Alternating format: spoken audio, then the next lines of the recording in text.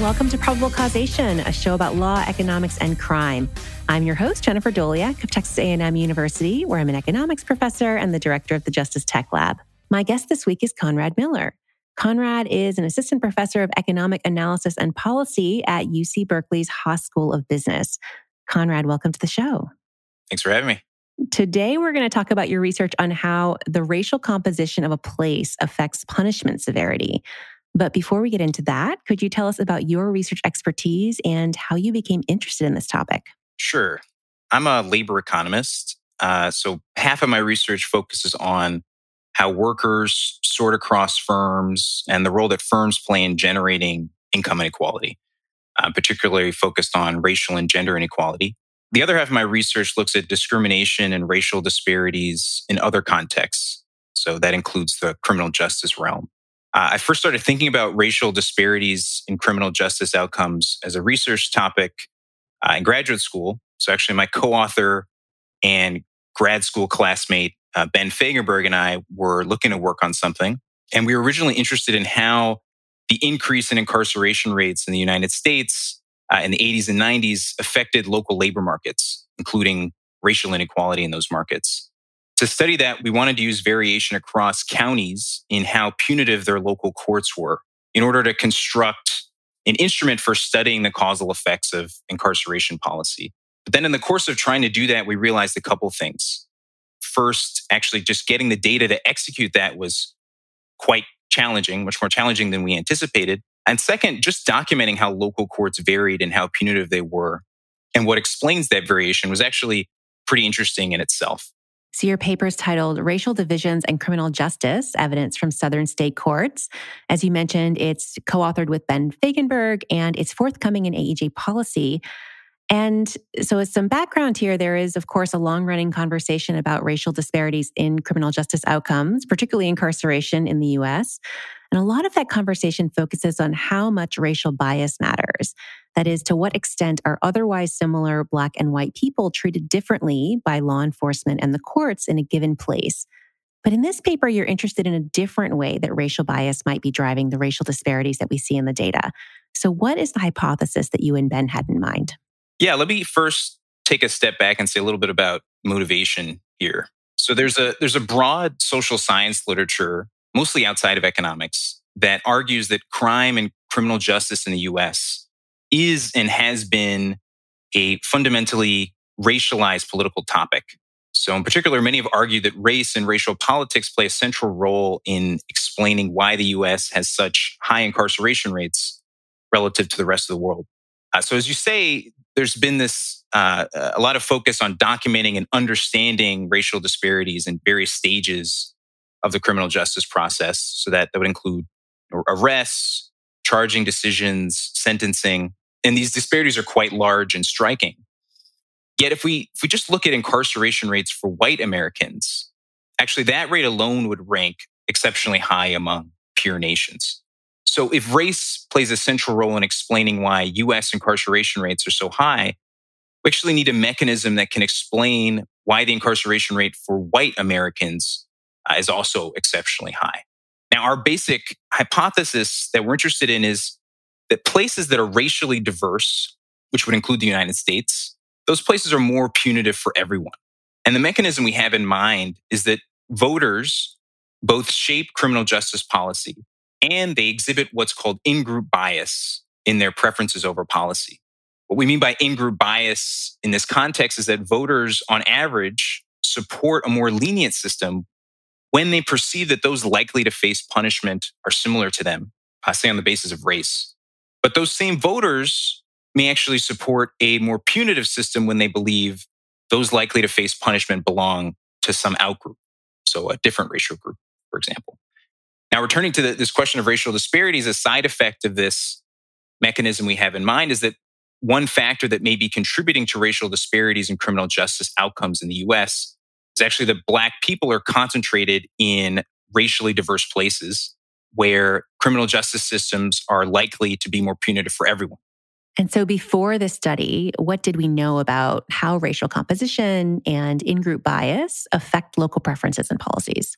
We knew a fair amount, though I'd say a lot of this prior research looks at support for redistribution and public goods provision rather than criminal justice policy per se. So, for example, there are a lot of papers, or several papers, showing that in surveys, people express more support for redistribution and redistributive policies when they perceive that the beneficiaries of that redistribution belong to their own racial group. There are also survey experiments showing that just priming respondents to think about diversity, either immigration or racial diversity, just priming them to make them consider those issues makes respondents less supportive of redistributive policies, which suggests that diversity itself can actually shift people's policy preferences in this space. There's also evidence that spending on public goods, including education, is lower in areas that are more racially heterogeneous, more diverse. Now, in particular, there's some evidence on preferences over criminal justice policy. So, for example, when white survey participants are randomly shown information about racial disparities in punishment, there's evidence that they become more supportive of punitive policies like three strikes laws. But what I think is less clear in this literature is what implications these survey patterns have for policy outcomes. So even if people's preferences over criminal justice policy exhibit in-group bias, it's not really clear how that bias will translate into actual outcomes. So, for example, into outcomes like incarceration rates. Right. And so you're going to look at those actual outcomes. But this is, of course, a tough question to study for a few reasons. So what are the hurdles that researchers like yourselves have to overcome to measure the causal effects of racial composition on outcomes like punishment severity? Yeah, there are several challenges here. So our fundamental question here is kind of a big question. We want to understand, does racial heterogeneity in the U.S. contribute to U.S. exceptionalism in its punitiveness? And I would say there are three key challenges we face to credibly answering this question. So first, our research question is fundamentally motivated by a cross-country comparison, right? We want to understand why the U.S. relative to other countries has such a punitive criminal justice system. But for a lot of reasons, a cross-country comparison would be very hard to do here. So, for example, we would need to collect data from various countries, somehow harmonize that data, which would include, harmonizing across distinct criminal codes. And really that wasn't feasible for us to do for a large enough set of countries to actually do that kind of analysis. So we take a different approach. Instead, what we do is we exploit variation within the US across jurisdictions in criminal justice systems and criminal justice policies. This is feasible as a strategy because judges and prosecutors are going to have significant discretion in determining punishment in the US. And moreover, in the US, they're typically locally elected. So there's good reason to think that local punishment practices are actually going to be tied to local electorate preferences. So the question we're going to ask instead is, within the US, are more racially heterogeneous jurisdictions more punitive? And you should think of the typical jurisdiction here as a county. A second key challenge for us is going to be that it's potentially difficult to isolate differences in punishment practices across jurisdictions from differences in crime, right? So if I measure, say, incarceration rates for different counties, we need to figure out whether those differences in incarceration rates are actually driven by how similar offenses are treated versus differences in the composition of offenses between those places. So in this paper, we're trying to estimate what we call punishment severity measures. And by that, we mean variation in how different jurisdictions treat equivalent cases. So in other words, we want to measure what's the causal effect of jurisdiction on arrest charge outcomes. To do this, we're going to exploit relatively rich administrative court data, where we're going to observe a lot about cases and their defendants. And these rich controls are going to allow us to credibly compare like with like cases across jurisdictions.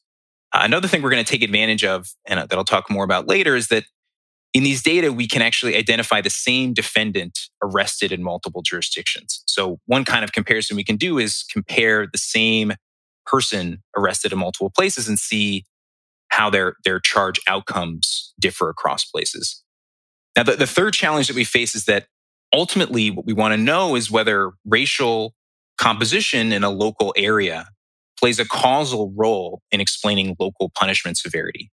That's going to be hard to figure out because even if we can compare punishment severity, say between racially diverse and homogenous places, we expect those places to differ in other critical ways outside of racial composition. So, for example, they may have different crime rates. So if we find that punishment severity differs between those places, it's going to be hard to pinpoint exactly what the cause is. All right, so let's talk about how you and Ben approach this. What is the ideal experiment that a researcher might like to run to answer this question? And how does your approach approximate that experiment? How do you think about the intuition of what you're doing here?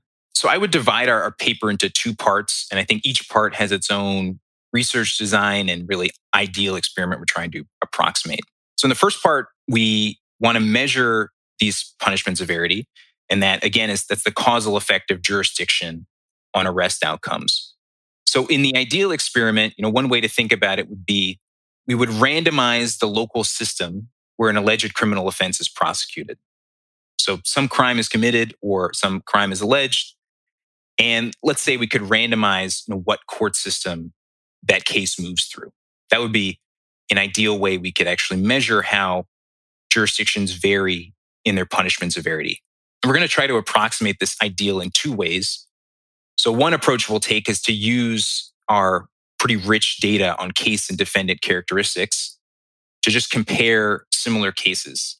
So for example, we'll be able to compare cannabis drug possession charges for similar amounts of cannabis in different jurisdictions. We'll have detailed data on the specific arrest charge and say we could make that comparison for two cases where in both cases the defendant has no prior criminal history. Then we can ask, are those two sets of cases leading to systematically different outcomes in different jurisdictions? We'll take that comparison as a way of comparing punishment severity across places.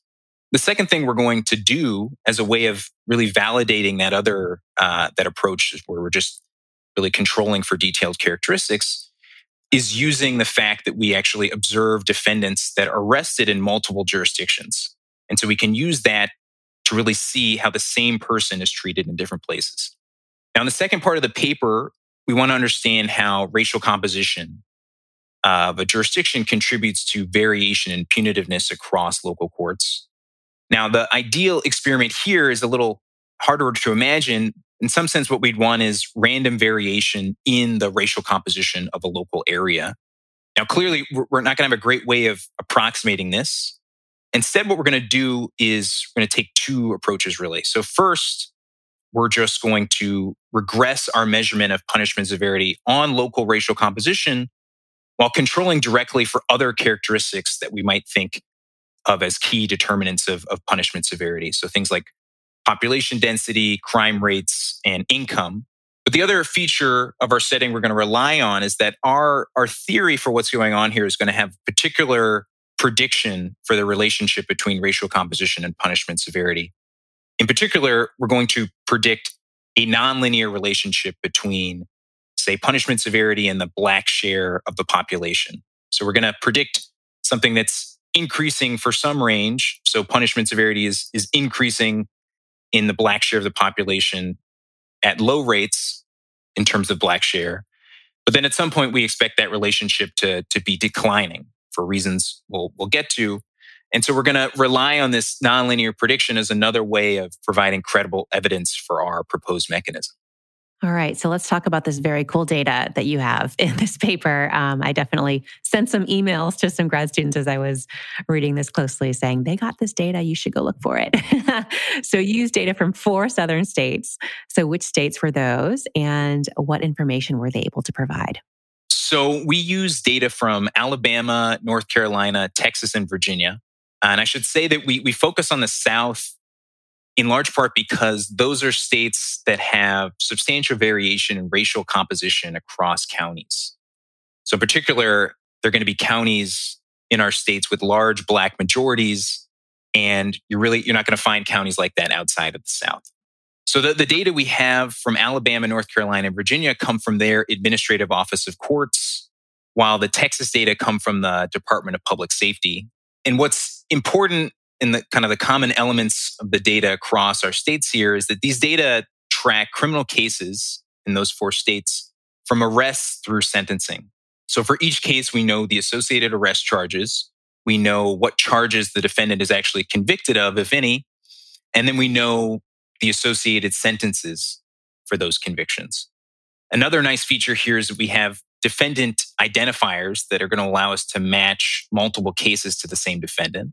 And another feature of their data that turns out to be actually pretty important is that they include charges that are later dropped or dismissed.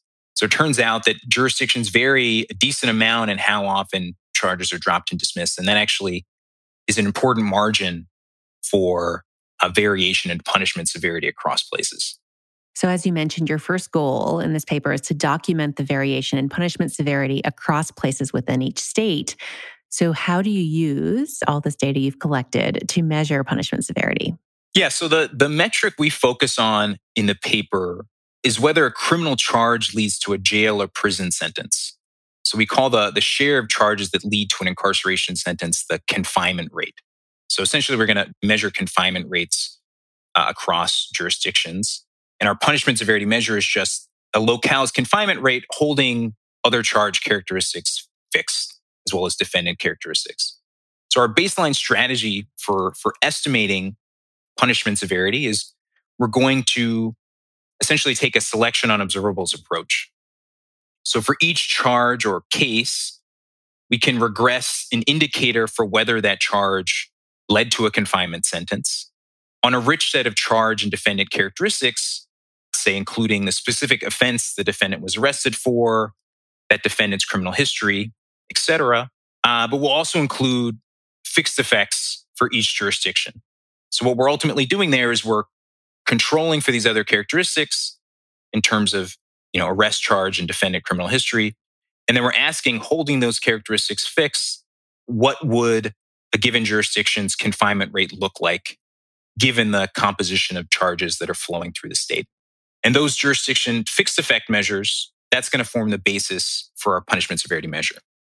And we also look in the paper at alternative measures of punishment like conviction rates or sentence length, and we find similar results. So our results are not particularly sensitive to what outcome we focus on when we're measuring punishment severity. And so the basic intuition here is, you kind of imagine having the same, like an identical person commits the same offense in one jurisdiction or another. And, the first one, it just happens to be harsher, and the likelihood that any offense leads to incarceration is higher. And so the idea then is that person is more likely to be incarcerated. And so what you're really assuming here, I think, is that, you're able to see everything that matters about these different cases, right? And that's why the really rich data is so important. And we'll talk more about all the checks that you do to convince yourselves that that's holding. But that's basically the intuition there, right? Is that conditional on all the stuff you can observe in the data, the type of charge, the other characteristic, the person's criminal history. If an arrest was made in one jurisdiction or another, those cases are the same. Is that right? Yeah, that's exactly right. And in other contexts, we might be skeptical as to whether we can really observe enough about different cases or different contexts to say, we've really held everything else relevant fixed. This is actually a context where I would argue that you could credibly make that claim. So in particular, across states, we'll have hundreds of specific offense charges in terms of codes for specific offenses. So we can actually get pretty granular in terms of what someone has been arrested for. And once you have those kind of granular measures, it becomes a lot more, I think, credible to argue that you're actually comparing pretty similar cases across places. But we'll have other approaches to, I think, even further support and corroborate that basic approach. Yeah, as listeners might imagine, this is like the meat of the paper is checking all of these assumptions. All right, so what do you find here in terms of how much local jurisdictions matter? How much of the variation in confinement rates is explained by the location of the case? So we find that local jurisdictions matter a lot. So one way to summarize how much they matter is that within a state, a defendant charged in the top quartile of jurisdictions by punishment severity is 2 to 4 times more likely to be incarcerated for a given charge than the same defendant charged in a jurisdiction in the bottom quartile. When we look at variation in confinement rates across jurisdictions, we find that 80 to 90% of that variation is explained by punishment severity. In other words, it's explained by the causal effect of jurisdiction. So another way of putting that is nearly all the differences we see in confinement rates across jurisdictions can be explained by how jurisdictions treat equivalent cases rather than, say, differences in the composition of cases across jurisdictions. And then did those measures vary across Black and white defendants, or does place matter more than race in a particular case that's in front of a court? Yeah, it's an interesting question. So one thing we found that I think we didn't necessarily anticipate is that these punishment severity measures we construct are actually very highly correlated for Black and white defendants. So there's certainly racial differences in confinement rates within jurisdictions. That's a feature that's certainly been documented in other contexts. In our case, across states, we find gaps in confinement rates conditional on other charge and defendant characteristics on the order of 20% in terms of confinement rates. But places that are more punitive for Black defendants are also more punitive for white defendants. So place matters a lot above and beyond racial differences in outcomes within places. So as we were just discussing, a big challenge in all of this is that you're using cross-sectional data to create these punishment severity measures. So you're comparing places with different confinement rates rather than maybe changes in confinement rates over time due to some policy change or other natural experiment. So this means that we might worry about whether differences in confinement rates are driven by something else. Maybe a larger share of arrests lead to incarceration because the police officers had a higher bar for making an arrest in the first place. Or maybe the composition of offenders is different in a way that makes selection bias a problem. So you and Ben run a bunch of checks to convince yourselves that your measure of punishment severity is really a good proxy for the harshness of the criminal justice system in a place. So walk us through some of those checks and why they're useful. Yes. So as you say, really a key concern for us in constructing this punishment severity measure is that we really do want to be comparing equivalent cases across jurisdictions. We don't want to be making really unfair comparisons in the sense that we're comparing different types of cases in different places. So we do several things, as you say in the paper. I really think the most compelling evidence we have that the punishment severity measures we're constructing actually reflect the causal effect of jurisdiction on outcomes is this evidence we have from looking at defendants that are arrested multiple times and in different jurisdictions. So you can think of our design here as following in this recent literature that uses what's now known as a mover design, where the goal with this kind of design is to measure the causal effect of location on individual outcomes. And the general approach here is to identify those causal effects by looking at how individual outcomes when people essentially move across locations. So researchers have used these kinds of methods to study a variety of topics now, including the effects of teachers on test scores, neighborhoods on intergenerational mobility, and place on medical spending. But the basic idea for us here is, as you mentioned earlier, ideally what we want to be doing is we want to say for the same defendant really committing the same type of offense or having the same offense allegation in different places, how is that same kind of case treated differently in different places? Now, we can try and approximate that just by, say, controlling for defendants' criminal history and their underlying arrest charge. But we can actually do potentially even better than that in the sense that we can actually look at literally the same person and see how, when they're arrested in different places, how their outcomes differ. So there, what's nice about that comparison is we can essentially net out all of the fixed characteristics about that person that might contribute to their charge outcomes. So for example, you can net out differences in their perceived guilt or their income at some level and really compare a very kind of similar case in the sense that we're actually looking at the same person. So what we find is that if we take our punishment severity measure using our baseline approach where we're just controlling for observable case and defendant characteristics, we ask, how does that baseline punishment severity measure predict changes in charge outcomes for the same defendant that we see arrested in multiple places. So we ask, okay, you're arrested in place A versus place B. How does your charge outcome differ between those two cases?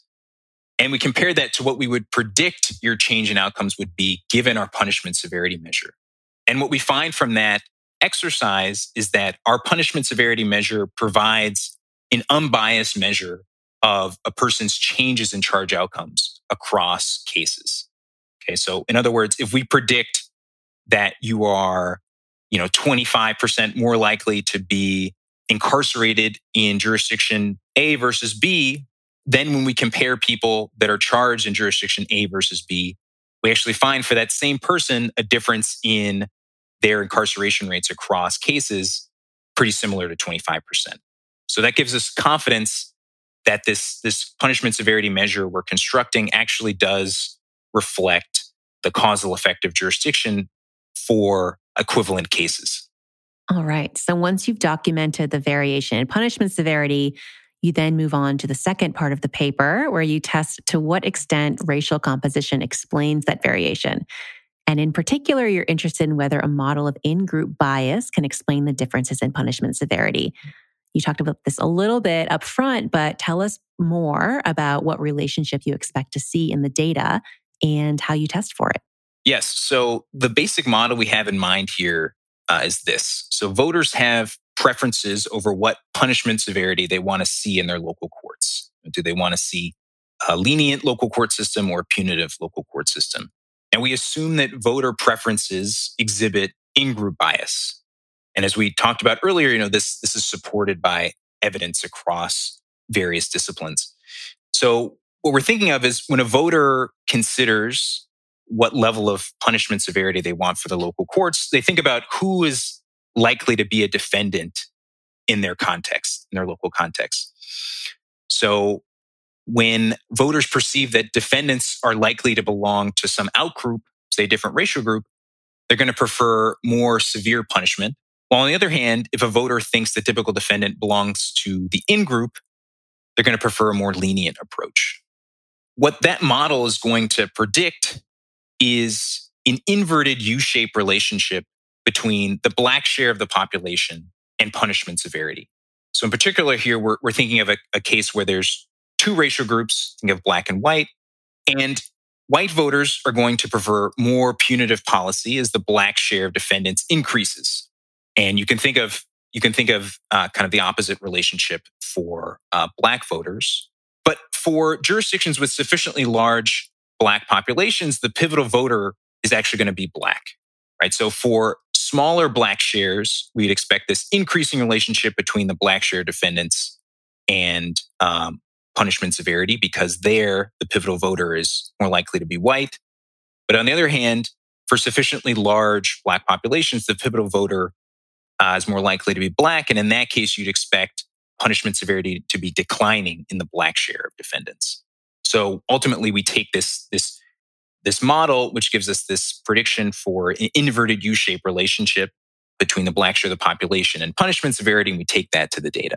And what do you find when you run that analysis? So consistent with this model, we find this striking inverted U-shaped relationship between punishment severity and the Black share of the population. So in particular, what does that mean? It means that jurisdictions with very large white majorities are relatively lenient, as well as jurisdictions with very large Black majorities, while it's the more diverse places in between that are substantially more punitive. So one way of quantifying, how important this inverted U-shaped relationship is that we find that within states, defendants are 27% to 54% more likely to be incarcerated if they're arrested in these peak heterogeneity jurisdictions. So by peak here, I mean at the peak of the inverted U-shape. So they're more likely to be incarcerated in those jurisdictions relative to those arrested in homogenous jurisdictions. And as we talked about earlier, that same pattern actually holds for both Black and white defendants. Right? So you don't want to be a Black or white defendant arrested in these relatively diverse jurisdictions. Okay, so you're finding that punishment severity follows this inverted U shape with the racial composition of the place. You also test for whether the black white gap in punishment severity follows the same pattern. So, what was the question you're trying to answer when you do that, and what do you find? Yeah, so in our basic model, it's quite restrictive in the sense that we've assumed that voters can affect how punitive their local court for all defendants. So even if voters prefer to punish outgroup defendants, but not in-group defendants, we've assumed in our basic model that voters can really only choose the punishment severity for all defendants. But that assumption we're making, you can think of as optimistic in the sense that maybe voters are actually able to influence not just the overall level of punishment severity in their jurisdiction, but also the level of racial disparities in punishment severity. So, in other words, maybe a racially biased electorate can institute racially biased punishment severity.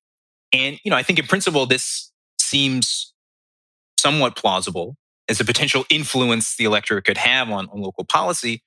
But interestingly, what we find is that racial gaps in punishment severity are not systematically related to the racial composition of the local population. So we find that there are racial gaps in outcomes, but the magnitude of those racial gaps do not seem to be related to racial composition in the same way that overall levels of punishment are related to racial composition. So it's not as though more racially diverse jurisdictions also have larger racial gaps in confinement rates. So again, your main hypothesis is that local racial composition affects punishment severity through the preferences of this local electorate. So another test that you run that I really liked to support this is that you look at whether support for statewide ballot measures related to punishment has the same inverse U-shaped relationship with the Black share of the population. So tell us a little bit about that and what you find there. Sure. So as you say, the underlying mechanism we have in mind for what drives this relationship between local racial composition and punishment severity is that it's driven by the preferences of the local electorate. That the local electorate can affect policies, say, by voting for their local judges or prosecutors.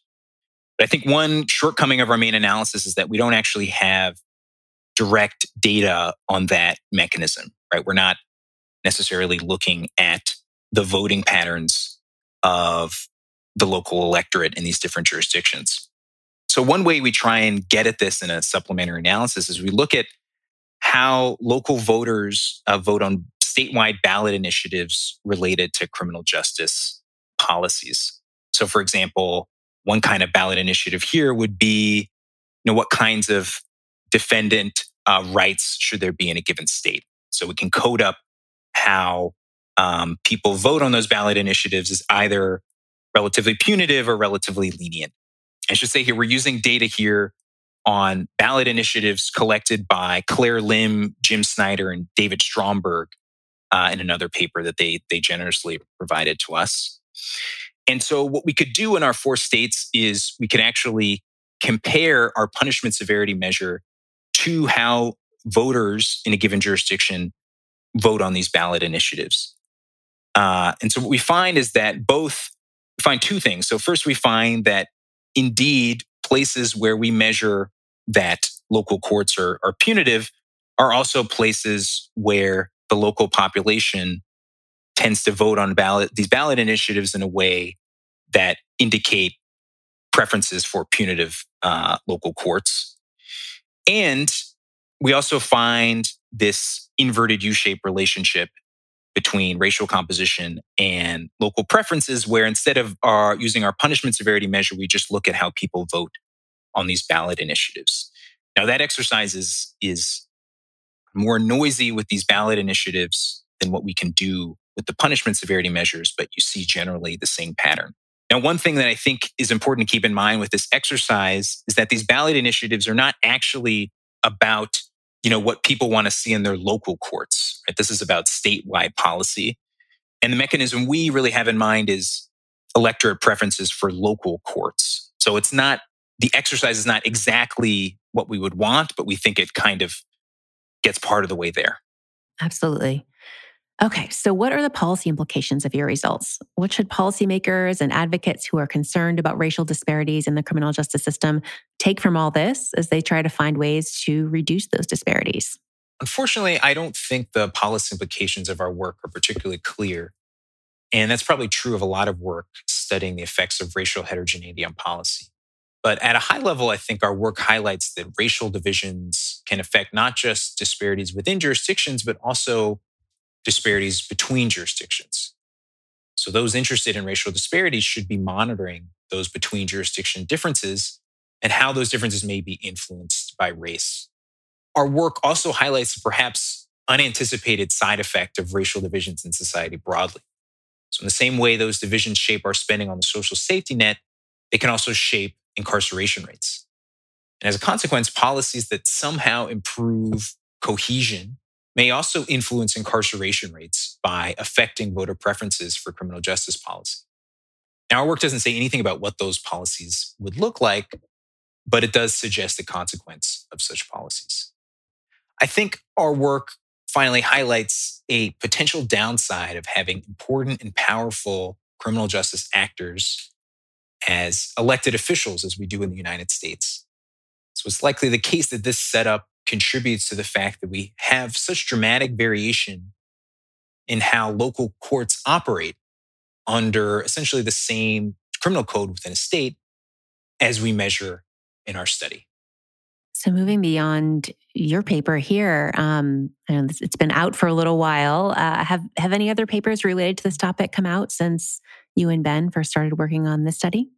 Yeah, I think there are a few papers that have come out that I wouldn't say are directly in the space where we're operating, but have definitely, I think, shaped how I interpret our paper and this sort of general line of research.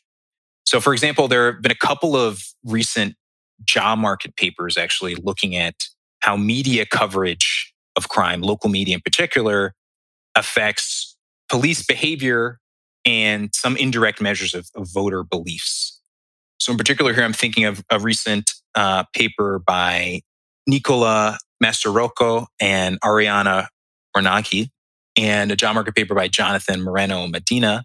And both of these papers are using these pretty clever research designs, trying to isolate variation in local crime coverage and looking how local crime coverage affects sort of how the local criminal justice system operates, in particular focused on police behavior and housing market prices.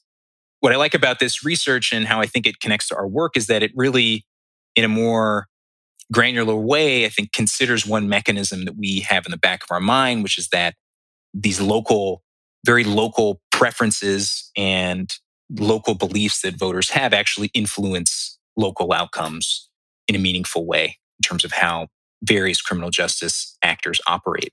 Another, I think, related work here is the job market paper of Alora Derenoncourt, who's my colleague here at UC Berkeley, and I believe was a guest on your podcast. So she has this amazing job market paper looking at the effects of the Great Migration on places, essentially. And she's looking at primarily intergenerational mobility and how Black in-migration to Great Migration destination cities affects intergenerational mobility in those areas. One mechanism she has in mind is that Black in-migration could affect how local public goods and kind of local public spending is distributed. So in particular, she finds that police spending increases in these areas where Black in-migration increases. And I think you can think of that as related to the mechanism we have in mind here, where by contrast to what we have, she actually has, in some sense, a natural experiment that generates quasi-experimental variation in the racial composition of different jurisdictions. So she's not looking at a punishment severity per se. Instead, she's looking at spending on, say, police, but potentially, those things are quite related. And then I think there's a series of papers that document patterns that I think are consistent with our findings, although they're not exactly framed as such. So there are a few papers documenting racial disparities in courts and in policing behavior. So here I'm thinking of Rahavi and Starr's paper in the Journal of Political Economy, Goncalves and Mello, their recent AER paper, and Raphael and Razzo, who have a recent paper in the Journal of Labor Economics. And what's similar across these three papers is they're interested in documenting racial disparities in different aspects of the criminal justice system. So in prosecutor behavior and sentencing, in how police give speeding citations, and then the Raphael and Razzo paper thinking about how police decide whether to book or simply release juvenile defendants that they arrest. And what those three papers find is that they're all focused on racial disparities in these outcomes. So they document racial disparities. And one thing they do is they show actually that including jurisdiction fixed effects, so essentially controlling for a location in all three of those papers actually reduces racial disparities in outcomes quite substantially. And in the context of those papers, they're primarily doing this just to, try and make cases across racial groups as comparable as possible.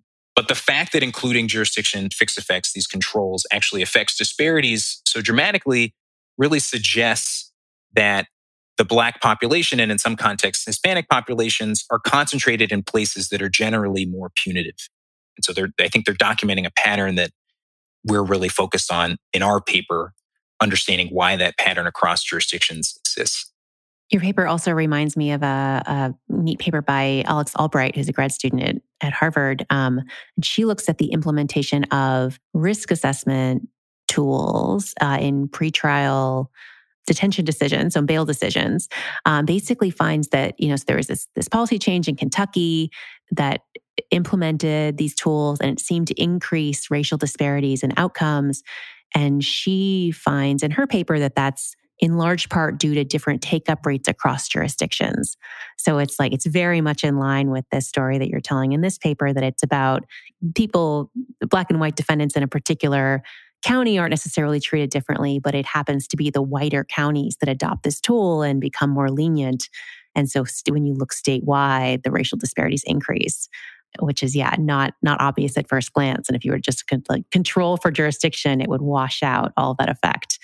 So super interesting. Yeah, exactly. I have not seen that paper. I will look out for it. But I think that's exactly the kind of, that sounds very consistent with what we're finding. Yeah.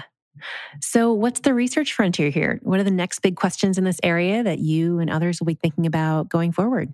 So I can tell you about another project that I'm working on that I think of as a follow-up in this literature. So this is a project that's actually joint with Alora and Ben Fagenberg, my co-author, as well as Heather Sarsons, where we're essentially trying to take lessons from Alora's job market paper and our paper and trying to combine them. So as I said, I think a shortcoming of our paper, in particular relative to Alora's work, is, we really don't have a clean source of variation across areas in terms of racial composition. So we can make the case that, the fact that we see this striking nonlinear relationship between racial composition and punishment severity reflects the fact that, racial composition itself is contributing to variation in punishment severity. But I think the thing that kind of lurks in the background here is that you might worry that there are just other differences across these places that are also contributing to variation in punishment severity that we're not capturing. So what we're trying to do in this follow-up work is using the research design from Alora's paper that measures variation in migration flows coming from the Great Migration, and combining that with our punishment severity measures in this paper. So the idea would be for a different set of states, in particular states that received inflows of migrants in the Great Migration, construct punishment severity measures for those locations and ask whether places that received larger inflows of Black migrants from the Great Migration due to plausibly exogenous push factors and migration flow patterns, see whether that variation in migration actually seems to affect local punishment severity measures. So kind of using a better or cleaner source of variation in terms of racial composition. I also think another really interesting area of research here is just trying to better understand where do voter preferences come from for these types of policies. So I'm thinking of here work by Stephanie Stancheva and her many co-authors, where they've run a series of large-scale online surveys and survey experiments where they ask things like, how do your perceptions of the share of immigrants in your population affect your preferences for redistributive policies, for example? And above and beyond that, actually, shocking people's beliefs about local immigrant shares by providing, by randomly providing information about that and asking how that affects their support for different policies.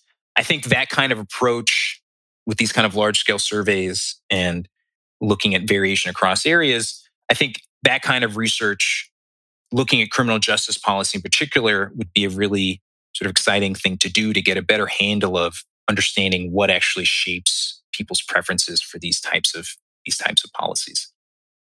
My guest today has been Conrad Miller from UC Berkeley. Conrad, thanks so much for talking with me. Thanks, Jennifer.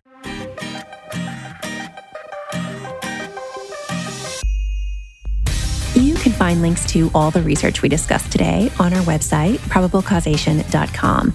You can also subscribe to the show there or wherever you get your podcasts to make sure you don't miss a single episode. Big thanks to Emergent Ventures for supporting the show, and thanks also to our Patreon subscribers.